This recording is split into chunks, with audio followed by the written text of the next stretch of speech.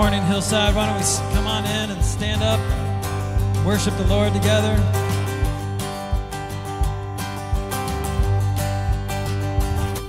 I stand amazed in the presence of Jesus the Nazarene. I wonder how he could love me, a sinner condemned unclean, singing how marvelous, how wonderful, and my song shall ever be. Oh, how marvelous, how wonderful is my Savior's love for me.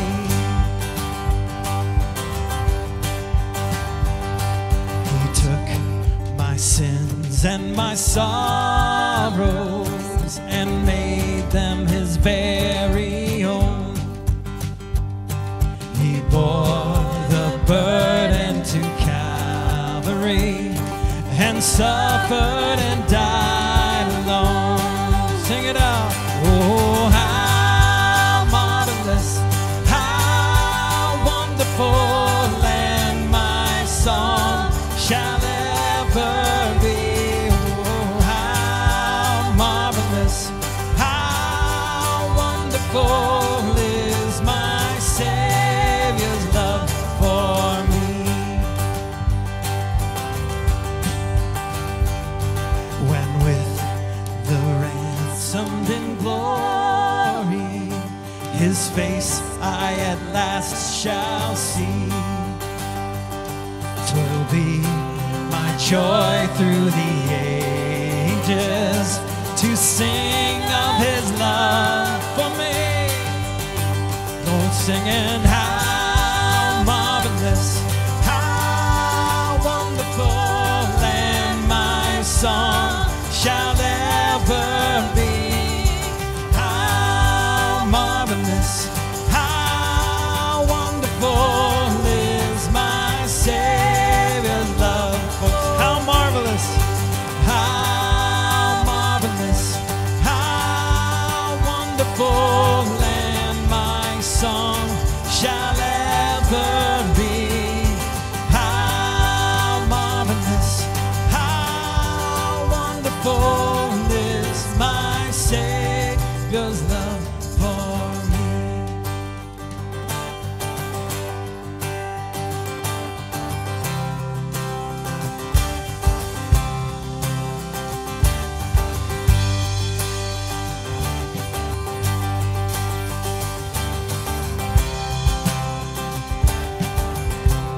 Let's worship.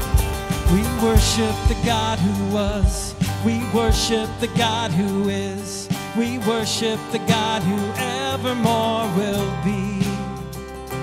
He opened the prison doors. He parted the raging sea. My God, he holds the victory. There's joy. There's joy in the house of the Lord. There's joy in the house of the Lord today. We won't be quiet. Shout out your praise. There's joy in the house of the Lord. Our God is surely in this place. We won't be quiet. Shout out your praise. We shout out your praise. We sing to the God who heals. We sing to the God who saves. We sing to the God who always makes a way. 'Cause he hung up on that cross and he rose up from that grave. My God, still rolling stones away. There's joy in the house of the Lord. There's joy in the house of the Lord today. We won't be quiet. Shout out your praise. There's joy in the house of the Lord. Our God is surely in this place. We won't be quiet. Shout out your praise. We shout out your praise. Praise the Lord.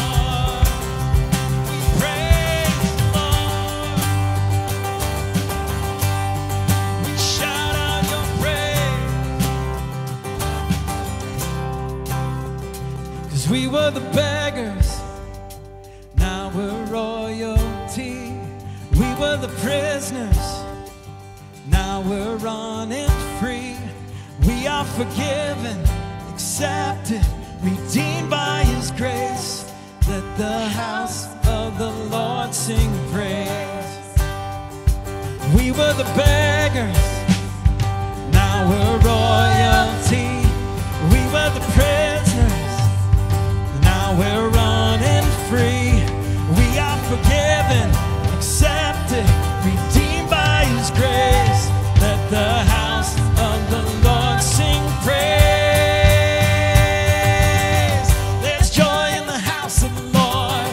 There's joy in the house of the Lord today. We won't be quiet. Shout out your praise. There's joy in the house of the Lord. Our God is surely in His place. We won't be quiet. We shout out your praise. There's joy in the house of the Lord. There's joy in the house of the Lord today. We won't be quiet.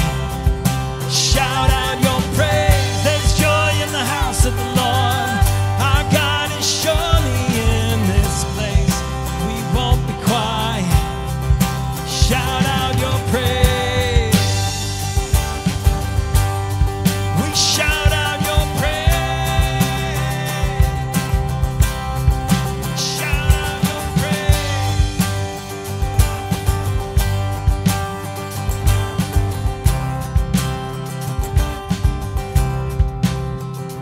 We were the beggars, now we're royalty. We were the prisoners, now we're running free. We are forgiven, accepted, redeemed by His grace. Let the house of the Lord sing praise. We were talking this morning as a worship team, and it says, enter His gates with praise and joy, and sometimes that's difficult, especially at 7:30 in the morning, or based on our circumstances. Sometimes it's hard to enter with joy and to rejoice. But this bridge, we were the beggars, now we're royalty. So we were the prisoners, now we're running free. We are forgiven, accepted, redeemed by His grace. Let the house of the Lord sing praise. So no matter the circumstance, we can all say this: we used to be beggars, now we're royalty. We were prisoners, and now we're free. So let's sing that again one more time if we could, and then we'll have our announcements. We were the beggars, now we're royalty. We were the prisoners, now we're running free. We are forgiven, accepted, redeemed by His grace. Let the house of the Lord sing. Sing, we were the beggars. We were the beggars, now we're royalty. We were the prisoners, now we're running free. We are forgiven, accepted, redeemed by His grace. Let the house of the Lord sing praise. There's joy in the house of the Lord. There's joy in the house of the Lord today. We won't be quiet.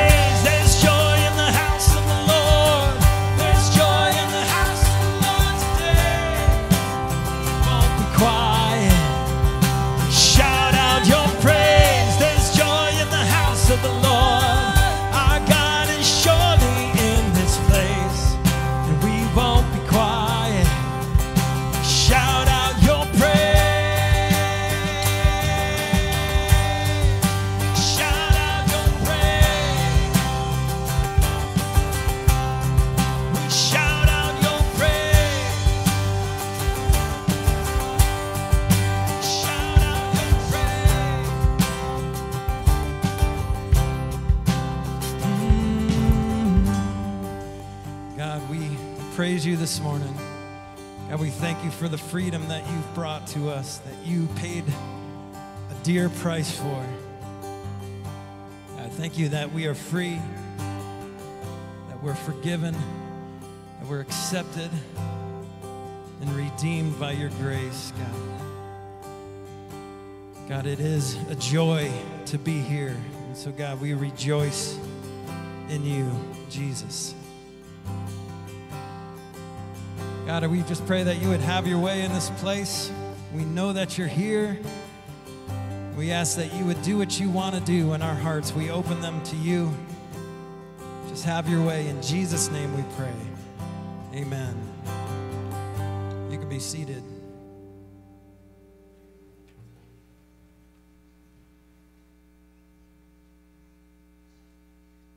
You want to come on up? Welcome. Good to see everybody. I've got a couple of announcements to give, just to make sure we're all on the same page with what's going on. MOPS is happening, so they're already up and running.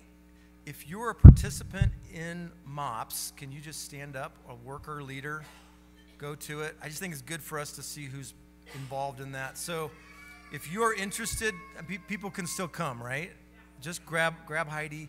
If you're interested in what MOPS looks like. And then Awana's is up and running as well, and I saw Jennifer in here. Where's she at? So if you want any more information about Awana's, please come and see Jennifer. She'll tell you what goes on with Awana's and what all that looks like. But I want to allow Val to share a little bit about what's going on with youth group today and this week.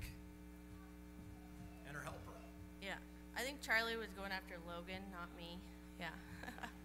All right, I just want to tell you about youth group. So I said there would be like weeks where we don't do the normal 4 p.m. thing. So that will start on October 1st, which is next Sunday, the middle school youth group. If high schoolers want to come, I'm not going to turn you away, but it will be mostly middle schoolers. We're going to go on a hike to some caves along Clear Creek Canyon. The Watkins are helping me out. They're in the back there, so they know more about it. I've never been to these caves, so if you want to know more, ask them. But I will be sending out permission slips via email, and we are leaving after the potluck, so make sure your kids eat, because I'm banking on the food there to feed your children. And then in the evening, we'll do a high school s'mores and game night.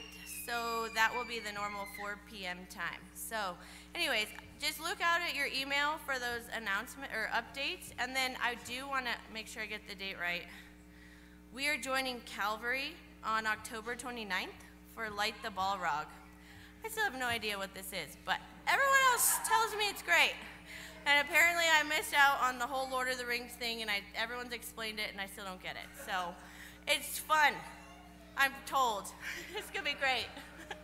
All right. It's really just an excuse for kids to run around crazily for the night. We'll bring them back to you completely worn out, I promise. A couple other highlights that's going on this week. Men's Bible Study, September 30th.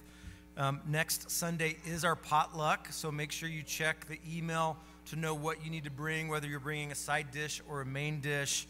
And then Thursday, October 5th, our young adults, I don't know what I'm doing. Talking loud. I'll do that. So Thursday the 5th at 6 o'clock. This is why I use the lapel mic, right, Mike? So at 6 o'clock, they're going to be doing a study here, hangout time, and then Friday, October 6th, a game night, 6:30 here. And then October 7th, we've got women's and men's Bible studies. So just make sure you keep track of what's going on. All of this is on the website in our event section, and it's also on the Bible app. So if you pull that up, you can keep track of all this stuff. I'm going to transition a little bit. I'm excited about this. Baptisms for us is an incredibly important time to make sure that we dig in. It's important for every believer in their journey towards salvation. We've got a special treat today. We're going to baptize Cosette. So would you guys like to come on up here?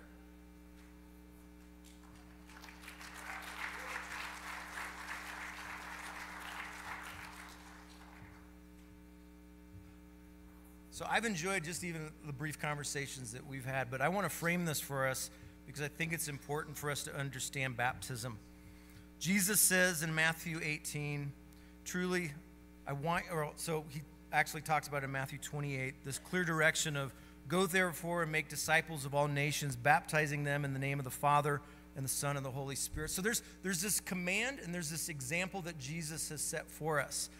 I've also had people say, well, what's the age requirement for someone to repent and believe? You just turned 8 this week, so congratulations. I think it's awesome.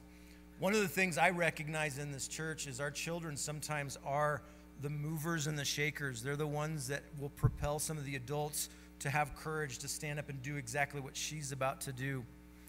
Jesus says, truly I say to you, unless you turn and become like these children, you will never enter the kingdom of heaven.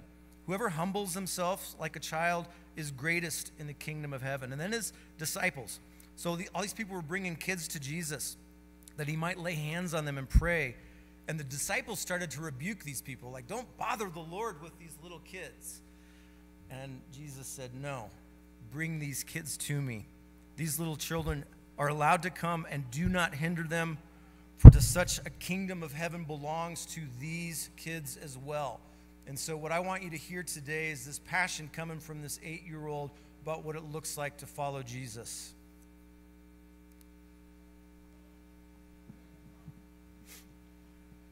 I believe in Jesus, and I want to keep believing in Jesus. And that's it. We decided it would be short and sweet today.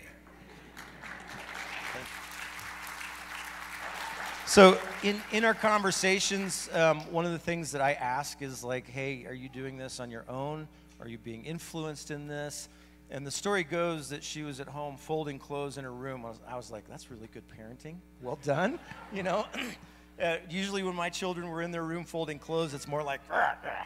But this is where the Holy Spirit spoke to her and told her, you need to be baptized. And so from that, on her own, in her room, folding clothes, came to her parents and said, I want to be baptized. And so that's just, did I get that story right? Close enough. All right. So I just liked that because I know sometimes for us, we just don't always know when and where we're supposed to be engaging with the Holy Spirit. And Cosette, thank you for setting that example for all of us this morning and having the courage to stand up here and read these words to us. I'm going to pray for you. Are you going to dismiss the kids? Damn, close. All right.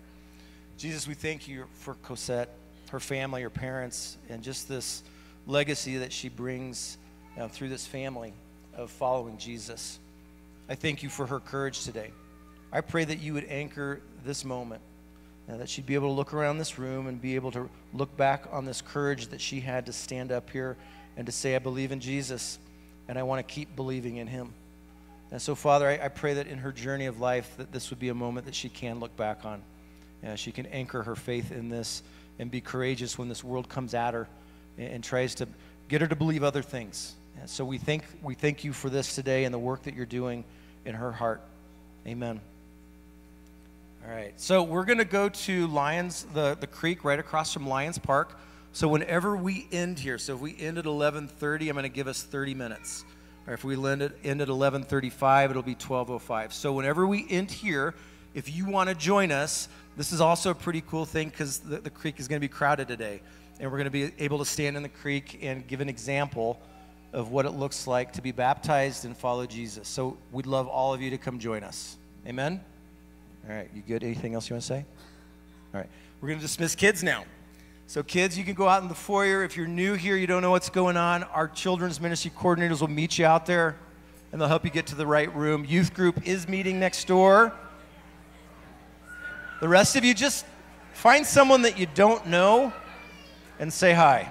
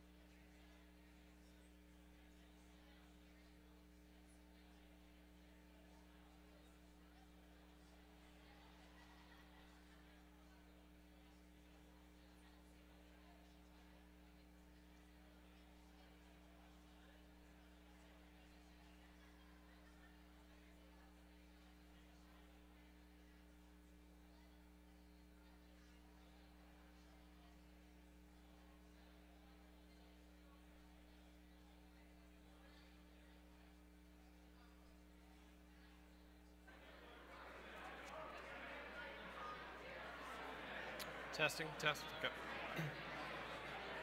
All right, we are going to go ahead and gather back together here.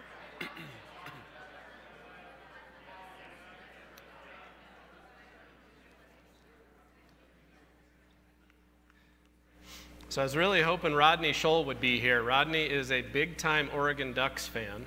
Any other Oregon Ducks fan? Okay. How did they give up 6 points to CU? I mean, that was kind of embarrassing. We had our third-string defense. Okay, third-string defense. Okay. Yeah, that was kind of a rough game for us Colorado fans, but oh well. Colorado State won, so that's a good thing.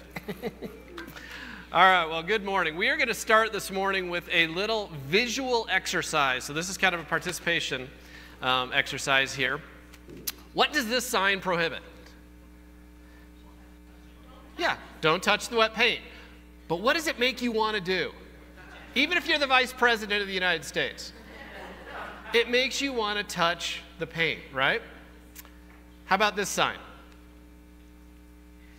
Stay off the grass. Come on, stay with me here. Good. And what does it make you want to do? You're like, wow, that grass must be really amazing. I want to get on it, right? And how about this sign? Keep off the fence. And of course, the natural inclination is to climb the fence, right? Now, there's actually a really good reason for this prohibition. So I would pay attention to that one because you don't want to get eaten by animals here.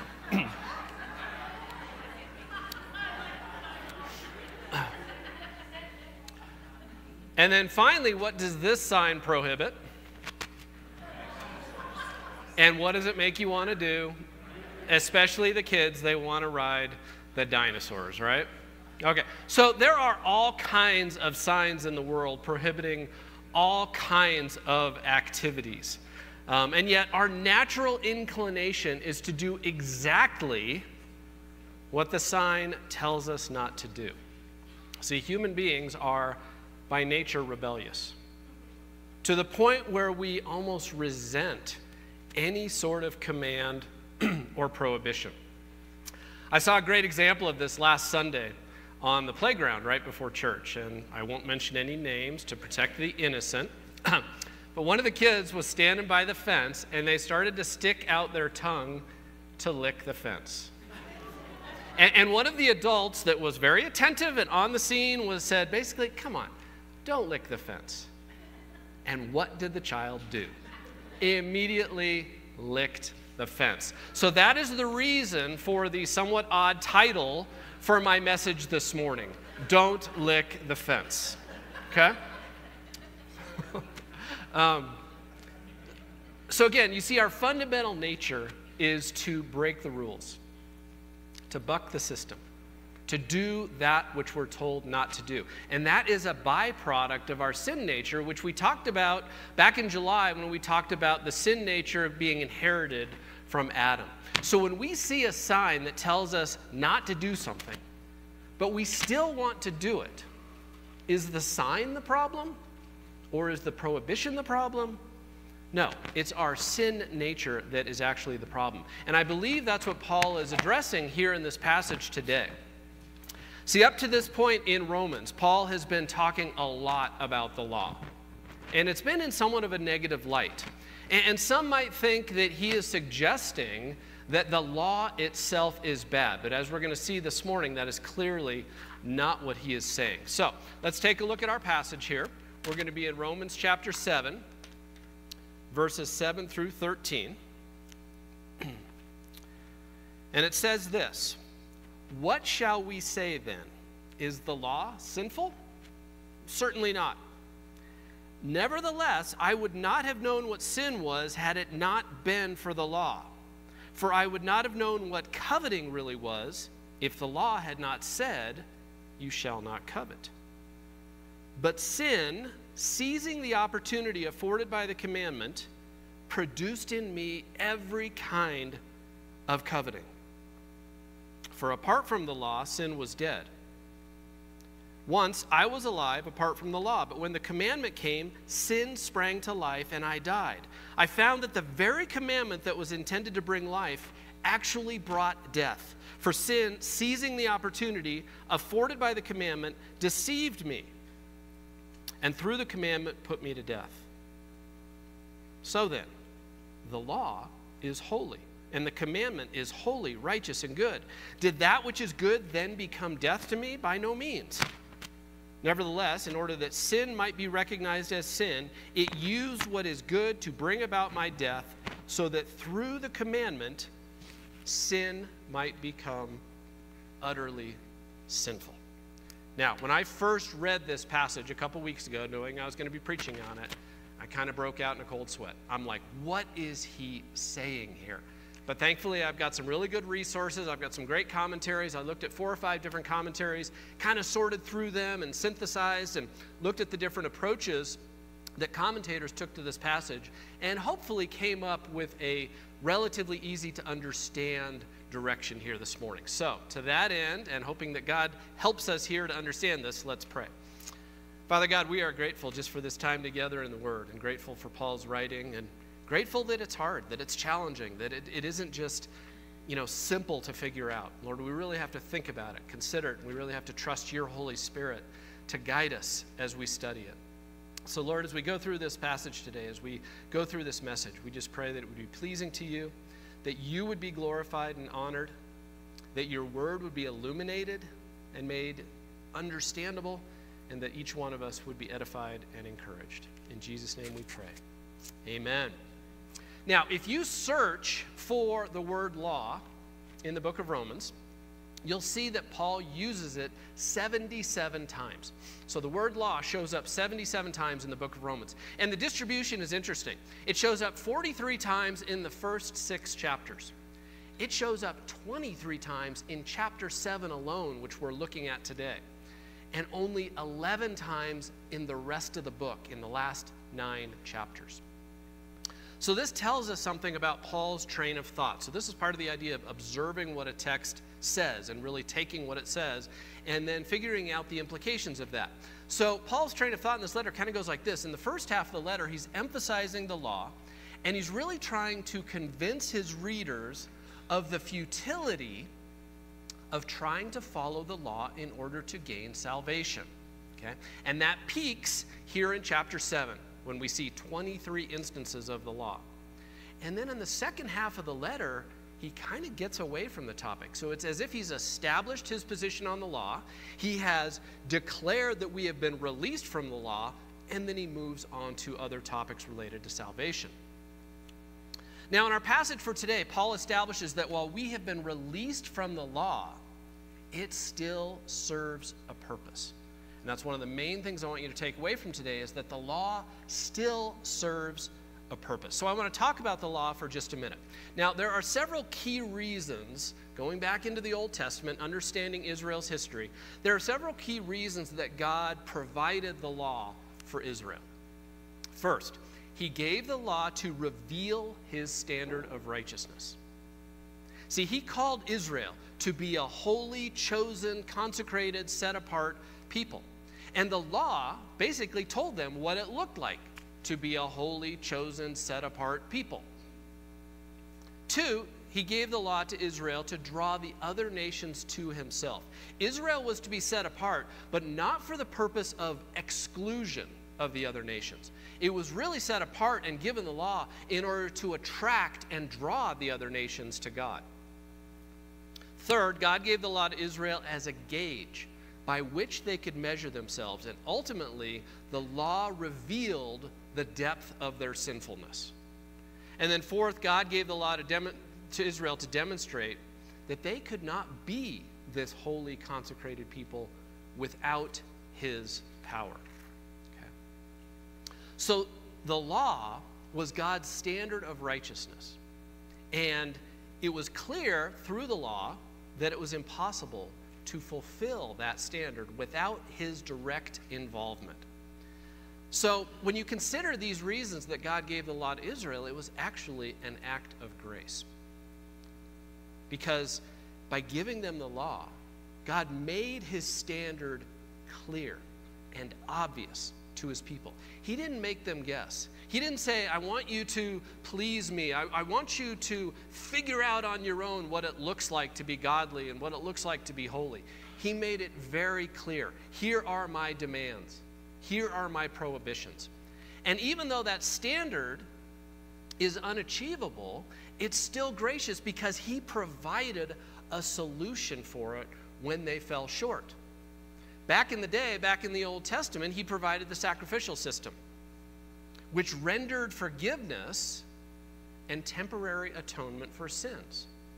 And then if you look at the Old Testament, throughout the Old Testament, everything pointed to a long-term solution for sin, which he had in mind from the very beginning. And that was a Messiah, Jesus Christ. You go back to Genesis 3, and you already see God revealing his plan for redemption. So Genesis 1 and 2, God creates, everything is good. Genesis 3, we have the fall. And then in Genesis 3:15, it basically foreshadows a Messiah that would crush the serpent's head. The serpent would bite his heel, but he would crush its head. That is a direct foreshadowing of a Messiah. So ultimately, the message of the law is that those who are acceptable to God are those who trust in his righteousness, not in their own. And we see that in both the Old Testament and the New Testament. And Paul came to understand this truth after his conversion on the road to Damascus. Listen to what he wrote to the church at Philippi in chapter 3. He says, "What is more, I consider everything a loss because of the surpassing worth of knowing Christ Jesus my Lord." So he's talking about his background, his religious background, everything he had achieved. "For whose sake I have lost all things. I consider them garbage. I consider them rubbish, that I may gain Christ and be found in him, not having a righteousness of my own that comes from the law, but that which is through faith in Christ, the righteousness that comes from God on the basis of faith." Okay, so up to this point in Romans, Paul has been pointing out the problems associated with following the law as a path to salvation. And he figured that the next question his readers would probably ask would be, is the law sinful?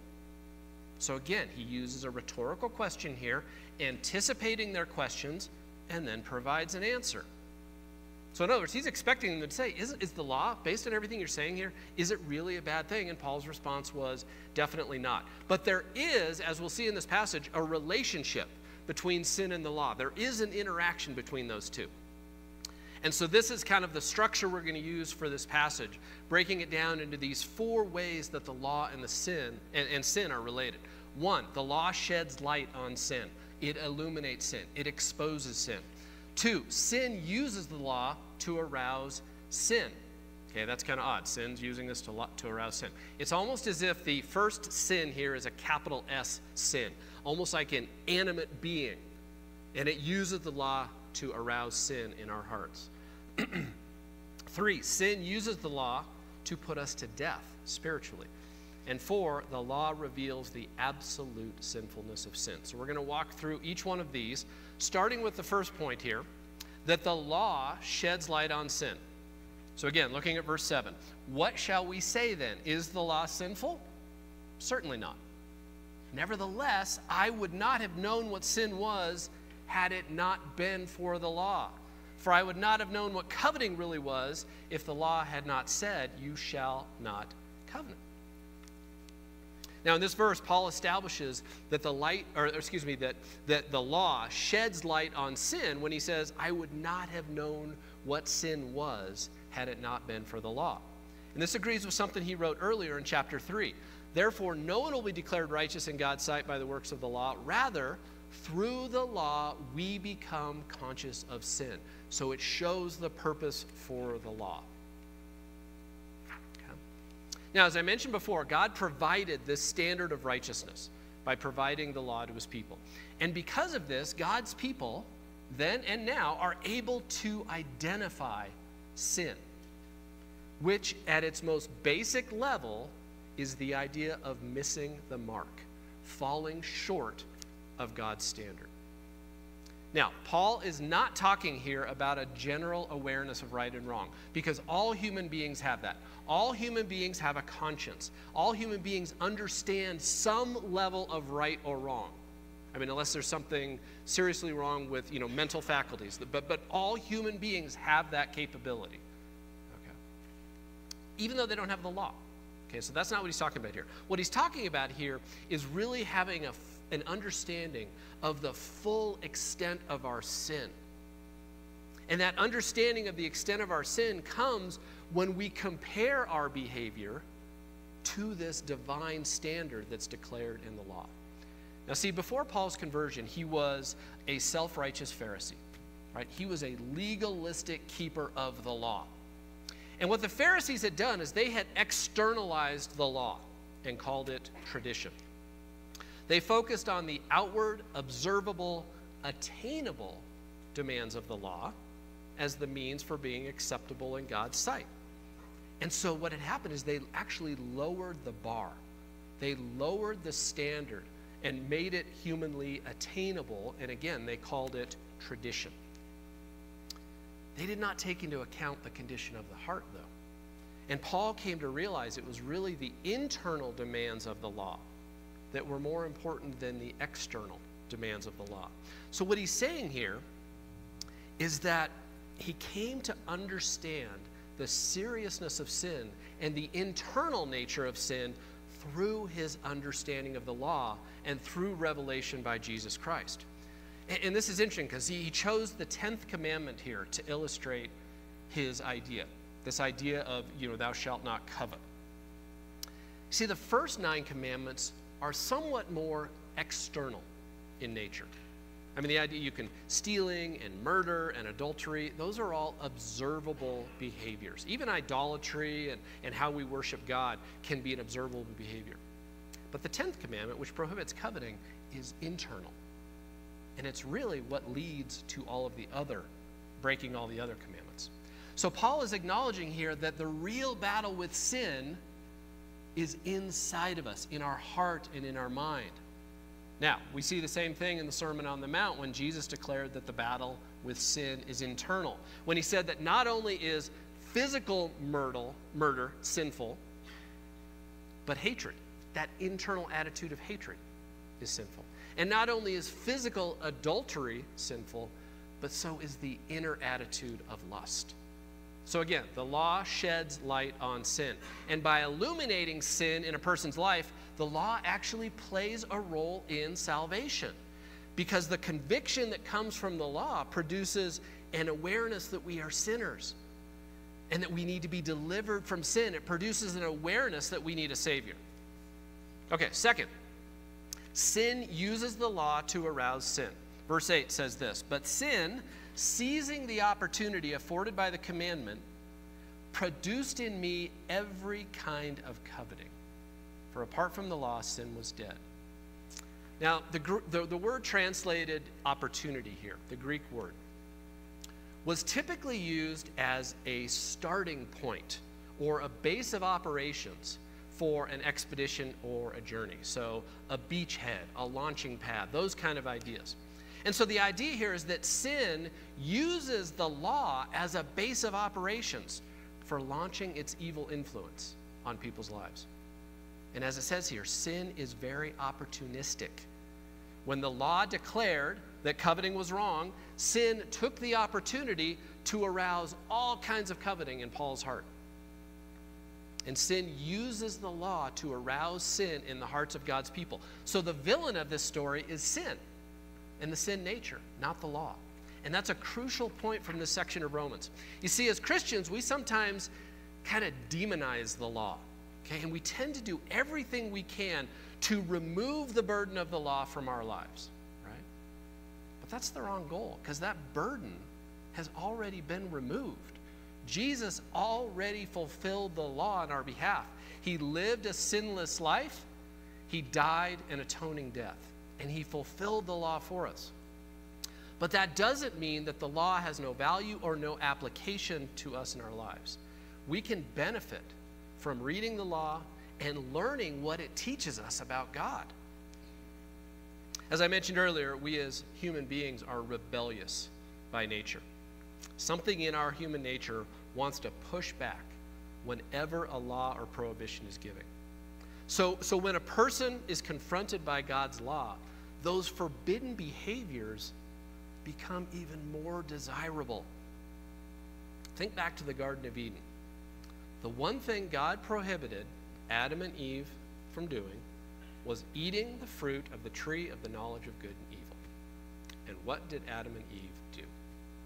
They gravitated toward the very thing that was prohibited. But they didn't do it totally on their own, did they? The serpent was right there. And the serpent seized the opportunity given by the commandment. As soon as God said, do not eat from this tree, the serpent seized the opportunity given by the commandment to arouse sin. So since we have a sin nature, the law, with all its prohibitions, with all its mandates, arouses that sin nature. It awakens that in us. But again, this does not make the law sinful. Paul's simply declaring that sin is opportunistic, and it exploits the law, and it exploits our inclination to do things prohibited by the law. So this is a really important point. This came out of Wiersbe's book, Be Right, which we've recommended that you all follow along with as we go through this study. But he made this point, which I thought was really, really profound.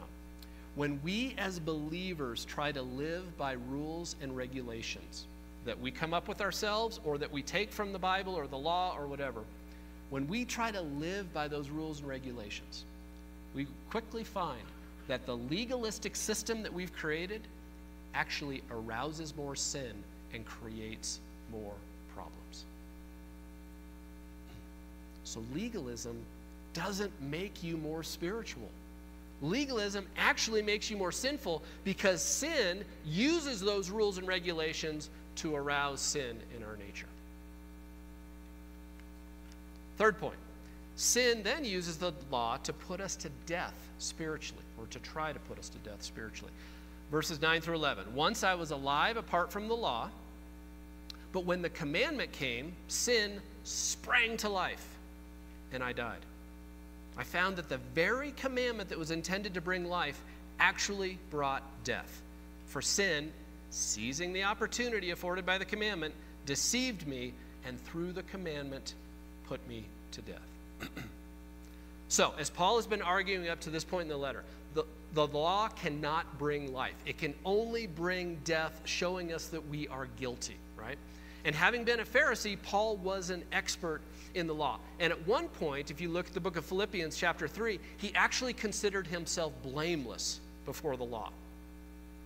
But when he came to a true understanding of the law, he came to understand that perfect obedience to the law was impossible. And he realized just how far short he fell of that standard. So, sin sprang to life, and he died. But not literally. He died in the sense that he realized that all of his spirituality, all of his blamelessness as a Pharisee was garbage. That it didn't mean anything. And he saw his sinful self in contrast with God's perfect law, and it broke him. His self-righteousness was in ruins. And he realized that what he had originally considered a path to salvation, the law, was actually a path to spiritual death. And this explains, I believe, his zeal for Christ and his zeal for sharing Christ and for salvation by faith alone after he became a believer, and why he was so passionate and so adamant to help his fellow Jews see the error of their ways, to not go into that legalistic trap, and why he was later so passionate about helping the Gentiles avoid that trap of legalism as well. This was his whole message. It's about grace. It's about faith. The law itself is not bad. Legalism is bad. And thinking that the law can get you to the point of salvation is wrong. Further, he says in the section that sin, being opportunistic again, deceived him. And I think what this means here is that sin deceived him into thinking he was somehow acceptable to God based on his good deeds. And therefore, he didn't need a Savior. He could do it all himself. And this was true of Judaism in his day. And it's true of all other major world religions today. Each and every one of them, if you dig down in deep enough, they are based on works. They are based on self-reliance. They are based on earning God's favor. They are based on the idea of human beings reaching up and doing enough good things to please God. But what's unique about Christianity is that in Christianity we see God reaching down to rescue us, dying himself on our behalf and providing the means to reconciliation. And we don't have to do anything but believe. The last point is that the law reveals the absolute sinfulness of sin. Verses 12 and 13. So then, the law is holy, and the commandment is holy, righteous, and good. Did that which is good then become death to me? By no means. Nevertheless, in order that sin might be recognized as sin, it used what is good to bring about my death, so that through the commandment, sin might become utterly sinful. Now again, back to the beginning of our passage. It began with a rhetorical question. Is the law sinful? And Paul's response was, certainly not. And here he goes a step further and says, the law is actually holy, righteous, and good. Now on the surface, this seems to be a contradiction to what it seems like Paul has been saying to this point in the letter. And it also seems to be a contradiction to a lot of the things we hear about the law today. Now, we are taught that we are under grace, but not under the law, which is absolutely true. Please don't hear me wrong here. Please don't leave here and say, Sean was preaching that we need to adhere to the law to be saved. That is not what I'm saying. We are under grace, not under the law. But that does not make the law itself bad. And again, like I said earlier, sometimes we demonize the law and we just shun it. We avoid it. We don't even go there in our Bibles. But again, Paul here is saying that while there is a relationship between the law and sin, the law itself is not inherently sinful. Think, for example, when someone is convicted of murder. Is the law that prohibited murder at fault? Of course not. The one who broke the law is at fault. And the law is good because it exposes the evil. In the same way, God's law is good. Even more so, as Paul says here, God's law is holy, righteous, and good. And it serves the purpose of bringing sin into the light and helping us recognize sin as sin.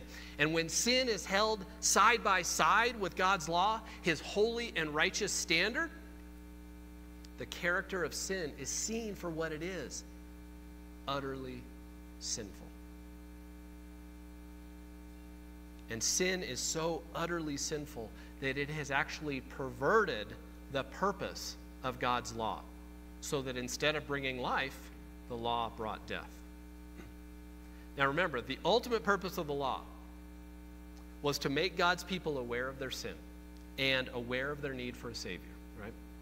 But instead, sin, being opportunistic, twisted the law and made God's people think that they could somehow fulfill God's standard of righteousness on their own. That is the legalism that stands in stark contrast to the grace that Paul writes about over and over and over again. So, to quickly summarize Paul's argument here, the law is not sinful. It is holy, righteous, and good. The law sheds light on sin and reveals the sinfulness of sin, while sin uses the law to arouse sin and put us to death spiritually. So his conclusion here is, see how sinful sin is when it causes something good like the law to produce such disastrous results.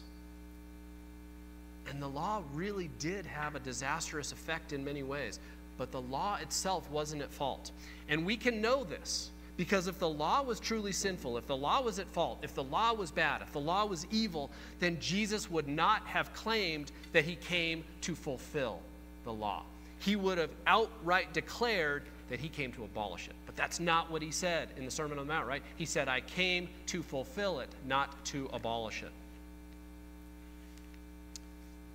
So coming up with an application for this specific passage was a bit challenging, because this passage really needs to be considered in the context of all of chapter 7. And in an ideal world, we would preach chapter 7 as one sermon, but it would probably be about a 2 or 3 hour sermon. So we broke it down. And so what you have here is kind of this section gives a lot of details for the next section that Kevin's going to talk about next week. And that portion of chapter 7 really gets into some of the more practical applications of what Paul is communicating here. But there are two things that I want you to take away from this morning. The first is, I want you to realize that you are in a constant battle with sin. And if you've given your life to Christ, you are no longer a slave to sin. But that doesn't mean that sin all of a sudden has no influence on your life. And Paul makes it clear that sin is opportunistic, sin is deceitful, and sin is trying to kill you spiritually. Genesis 4:7 talks about sin crouching at your door. When God's speaking to Cain. Sin is crouching at your door. It desires to have you. I believe that's still true today. So you cannot be complacent when it comes to sin. You can't keep reaching into the fire and pulling your hand out when it starts to hurt.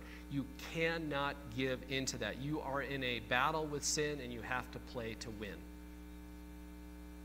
The second point is, don't shy away from the law in the Old Testament. And notice I made a distinction between those two. We sometimes use those terms interchangeably, but the law and the Old Testament are different things. The law is contained in the Old Testament, but the law is primarily contained in the first 5 books of the Bible, the Torah, or law. And that's where the Mosaic law is laid out in all its details. And then it's repeated elsewhere, it's talked about elsewhere, but it's primarily there. So think of those two separately.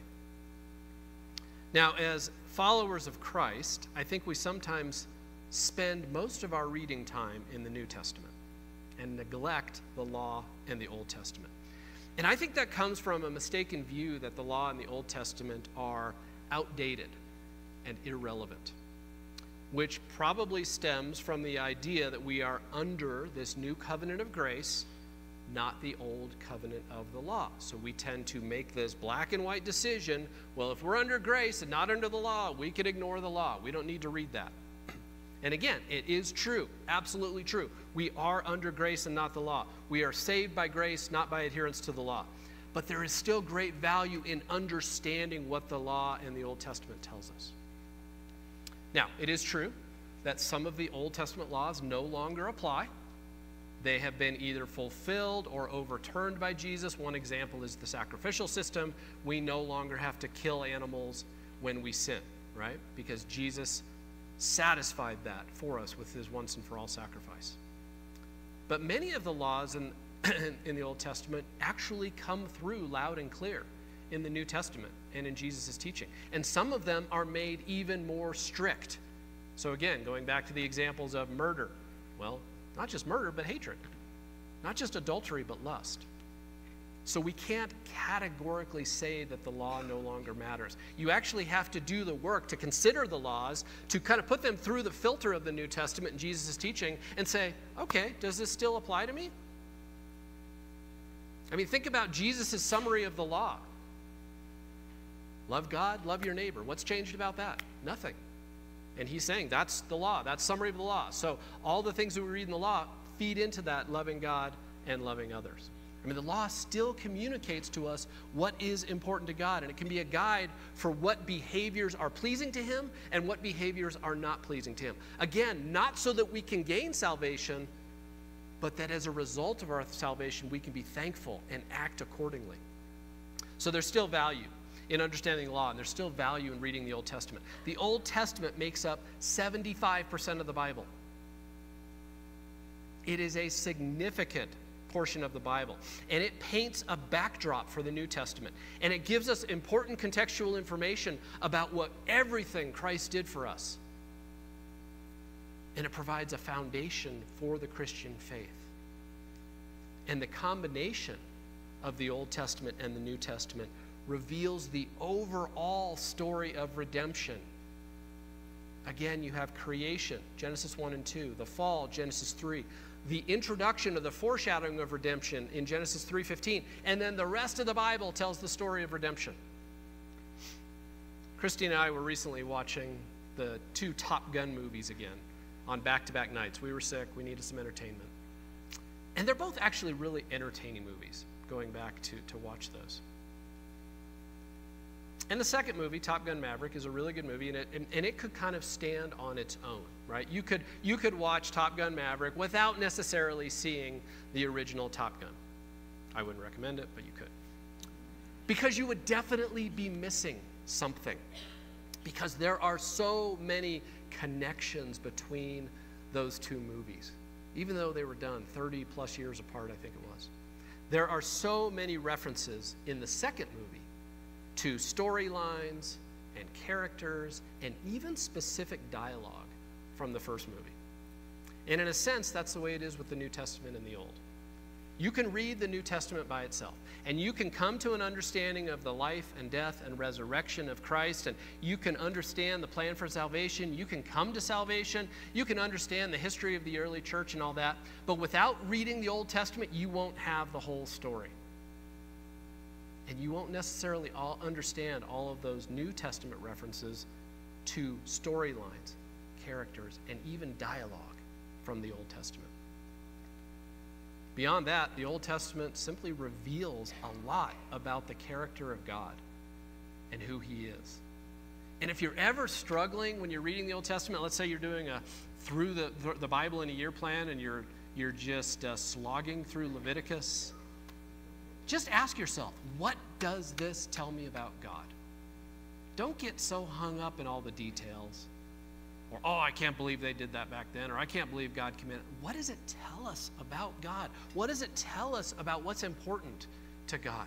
And see, there is always more to learn about God. And so my challenge is this: don't shy away from the law and the rest of the Old Testament. Read the whole Bible. The inspired Word of God is comprised of 66 books, not 27. So don't miss out by neglecting any of them. Let's pray. Lord God, we are thankful for your word, and thankful that every page, every verse, every word is from you. It was inspired by you. Written by human beings, but inspired by you, and you use those human beings and their unique circumstances and backgrounds and struggles and doubts to produce this incredible revelation of yourself. And we're just grateful to have it. And we know it doesn't teach us everything about you, but it teaches us a lot about you, and we tend to neglect some of that. So just help us to be better readers of your word, and help us to be very aware that sin is after us every day, every minute of our lives. And Lord, we're thankful for what you did on our behalf, Jesus, and that we are forgiven of our sin, past, present, and future. But that doesn't mean we shouldn't be careful, that we can get complacent. It doesn't mean that at all. So Lord, we're thankful for this word, thankful for this letter, thankful for this study we're doing. Just pray that you would just help us to take from it whatever it is you want to teach us today in our own individual circumstances, Lord. In your name we pray. Amen.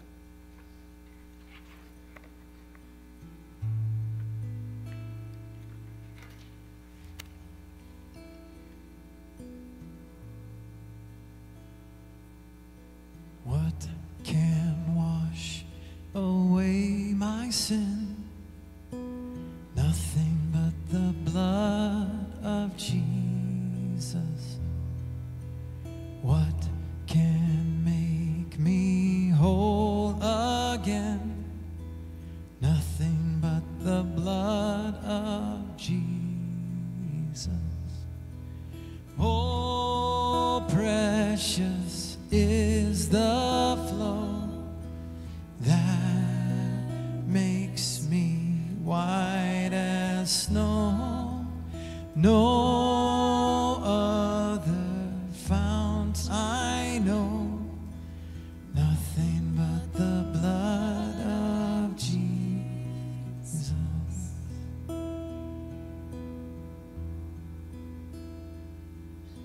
For my pardon, this I see, nothing but the blood of Jesus. For my cleansing, this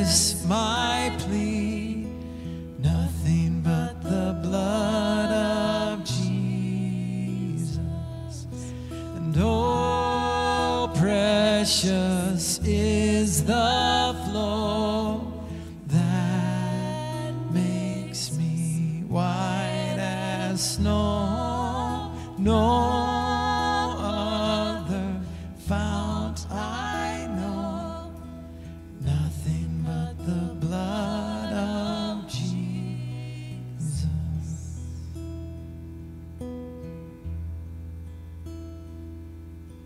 This is all my hope and peace, nothing but the blood of Jesus.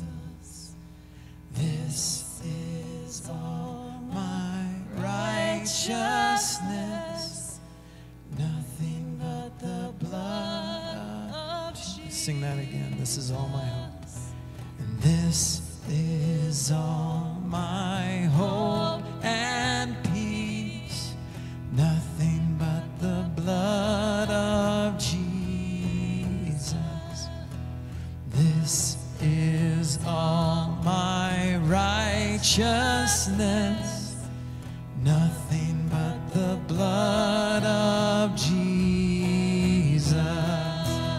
Oh, precious is the flow that makes me white as snow. No other fount I know, nothing but the blood of Jesus. Nothing but the blood of Jesus.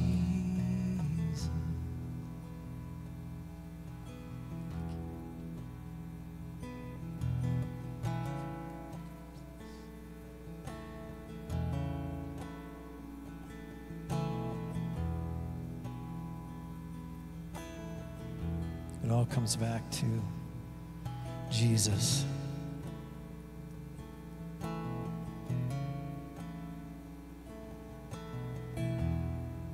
I love this journey that we've been on as a church. There's a point here that God's trying to drive home in all of us. It's happening in our men's Bible study as well. And we talked about it a lot yesterday, that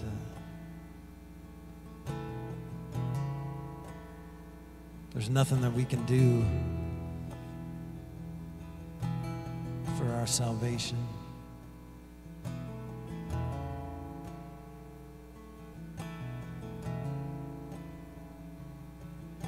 It's only Jesus who can do it for us, who has done it for us.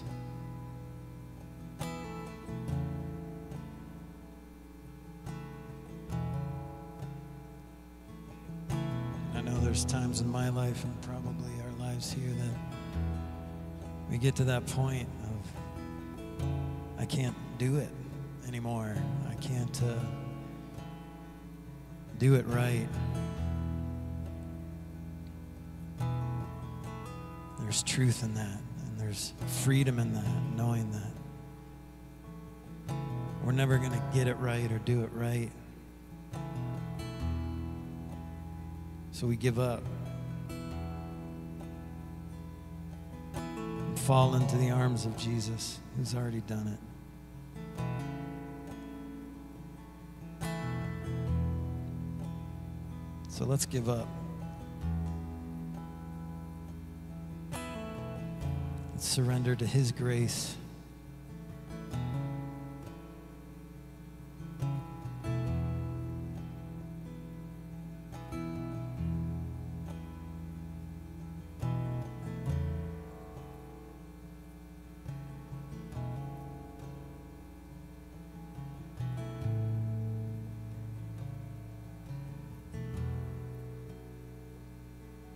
So I yield to you into your careful hand. When I trust you, I don't need to understand. It's yield.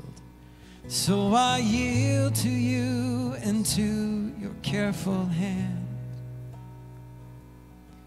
When I trust you, I don't need to understand. So make me your vessel. Make me an offering. Make me whatever you want me to be. I came here with nothing, but all you have given me. Jesus, bring new wine out of me. Oh, Jesus, bring new wine out of me. In the crushing, in the pressing, you are making new wine. In the soil I now surrender. You are breaking new ground. You are breaking new ground. So I yield. So I yield to you and to your careful hands. When I trust you, I don't need to understand. Make me your vessel. Make me an offering. Make me whatever you want me to be. I came here with nothing, but all you have given me. Jesus, bring new wine out of me. 'Cause where there is new wine, there is new power, there is new freedom, and the kingdom is here. I lay down my old flames to carry on new fire today. Sing, where there's new wine, where there is new wine, there is new power, there is new freedom, and the kingdom is here. I lay down my old flames to carry your new fire today. Make me your vessel. So make me your vessel. Make me an offering. Make me whatever you want me to be. I came here with nothing, but all you have given me. Jesus, bring new wine out of me. Make me your vessel. Make me your vessel. Make me an offering. Make me whatever you want me to be. I came here with nothing, but all you have given me. Jesus, bring new wine out of me. Jesus, Jesus, bring new wine out of me.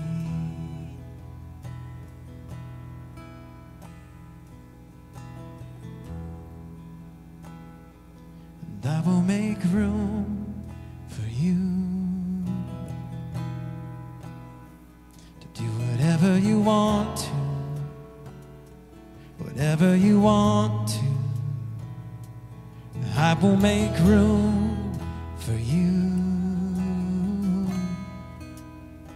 to do whatever you want to, whatever you want to. I will make room for you to do whatever you want to, whatever you want to. I will make room for you to do whatever you want to, whatever you want to. Here is where I lay it it down, every burden, every crown. This is my surrender. This is my surrender. Here is where I lay it down, every lie and every doubt. This is my surrender. This is my surrender. Here is where I lay it down, every burden, every crown. This is my surrender. This is my surrender. Here is where I lay it down, every lie and every doubt. This is my surrender. This is mine. I will make room for you to do whatever you want to, whatever you want to. I will make room for you to do whatever you want to, whatever you want to. I will make room, I will make room for you.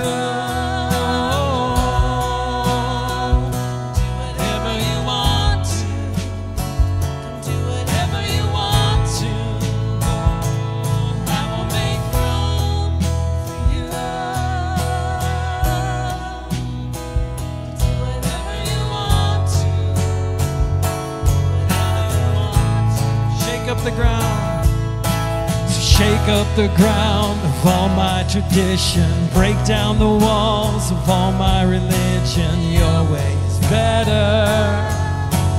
Your way is better.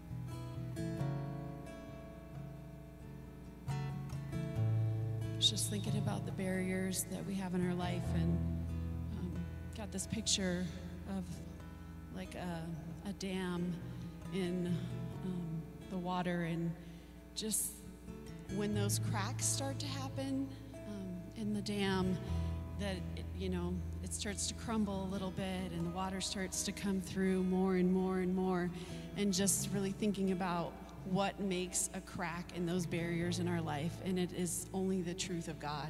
It's the truth that we stand on. And just like Sean was sharing, just that sin deceives us, and sin creates this barrier, but if you think of a wall, even not in the water, but what if you make a hole in the wall through the truth of Jesus Christ, what comes through is light. And so I would just encourage us this morning to break down those walls by the truth of Jesus Christ. And that comes through being in the Word of God. That comes through studying the Old Testament and the New. I just went through Isaiah, and Sean and I were talking about it weeks ago, that the beauty of Isaiah is there's so much sin and there's so much bondage, and yet what God did for his people, it becomes so much more rich when you realize the price that was really paid, and how he extends a double portion to those who aren't worthy. And so I would just encourage us this morning to let the truth of God and constantly be in the truth of God, because our sin isn't just, it might be a physical sin, but it might be an attitude of the heart or something that you're struggling with. And we have to continually come back to that truth to break down those barriers and those walls in our life, that dam that is breaking the freedom and the love and the joy of Jesus Christ, because it is so beautiful that instead of a law that we have to abide by, God gave us that grace so that we could be free and so that we could be in relationship and that we could enjoy that intimacy with him. And it's just really speaking to me this morning, because there's some things in my life, these attitudes that I've been struggling with, that I just want God to break down the walls. So thank you for sharing that truth again, that we have to be on guard. We have to constantly fight the fight. And we do that by the blood of Jesus Christ and knowing his truth.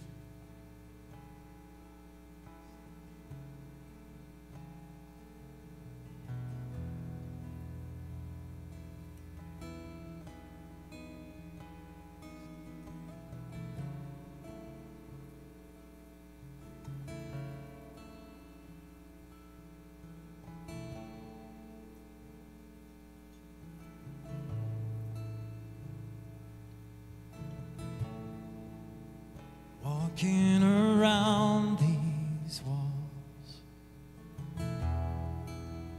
I thought by now they'd fall,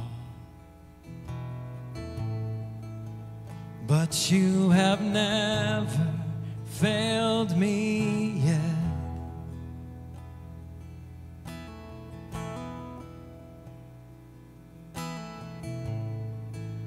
I'm waiting for change to knowing the battle's won, for you have never failed me yet.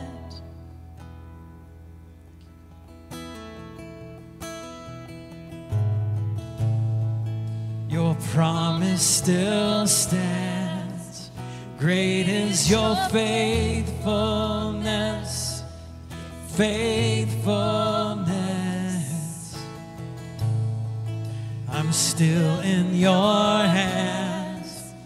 This is my confidence. You've never failed me yet.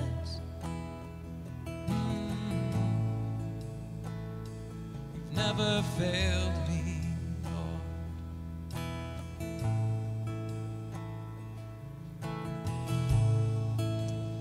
I know the night won't last. Your word will come to pass. My heart will sing your praise again.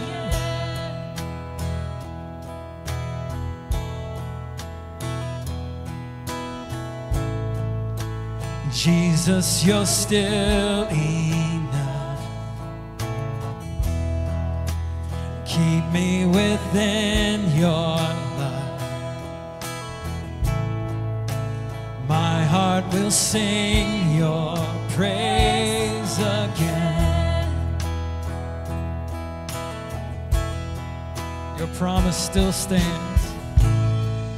Your promise still stands. Great is your faithfulness, your faithfulness. I'm still in your hands. This is my confidence. You've never failed me yet. Your promise still stands. Great is your faithfulness, your faithfulness. I'm still in your hands. This is my confidence. You've never failed me yet.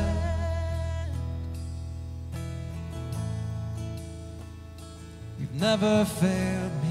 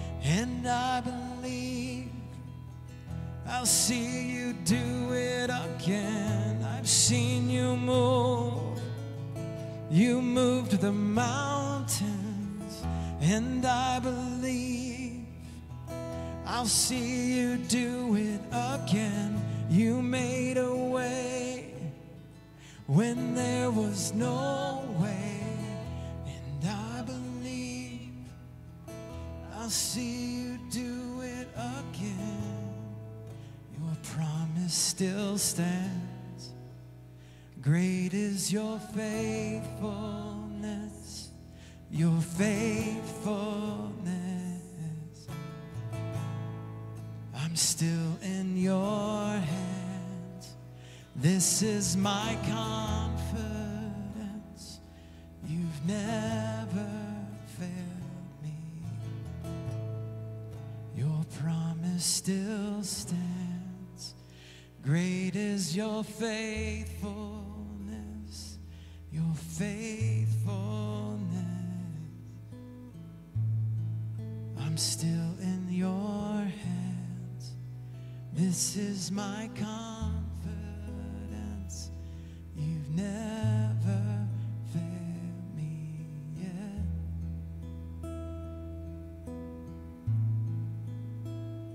You've never failed me.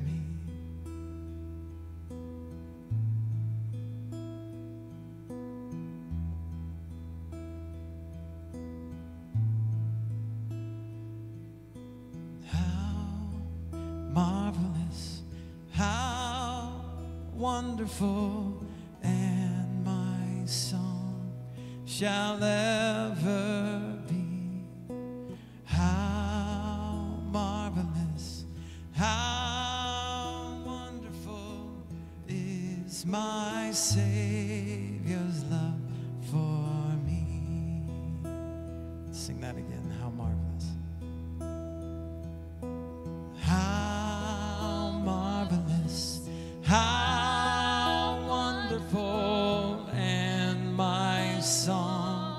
shall ever be. How marvelous, how wonderful is my Savior's love for me.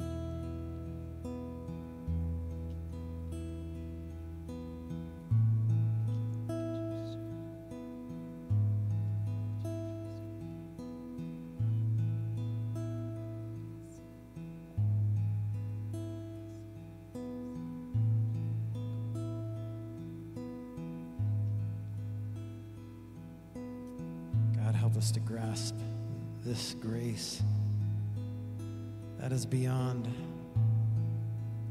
our capability to understand. It seems it's beyond our capability to accept. But we've seen you move mountains, and we just said that we believe that you'll do it again. So God, help us understand and believe and accept your grace, God. God, we believe that if we really understood what you've done for us, then we would be truly changed, and the world around us would be truly changed. So help us understand, God. And how we live is not based on the law, but it's based on what we think of you and what you think of us. So God, bring us to that place. Help us know and understand.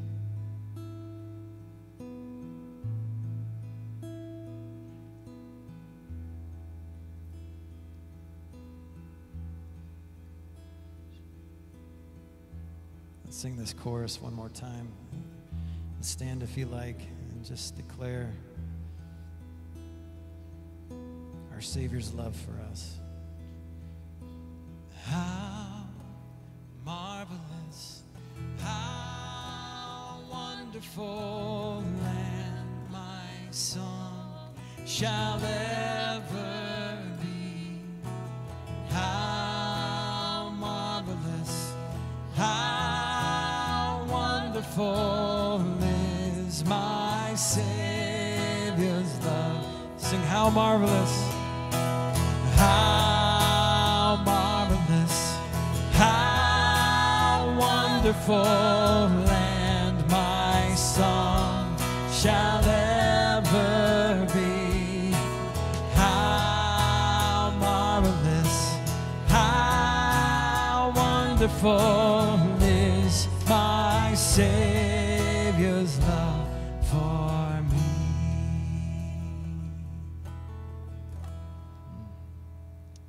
God, we declare that together, and we thank you for who you are.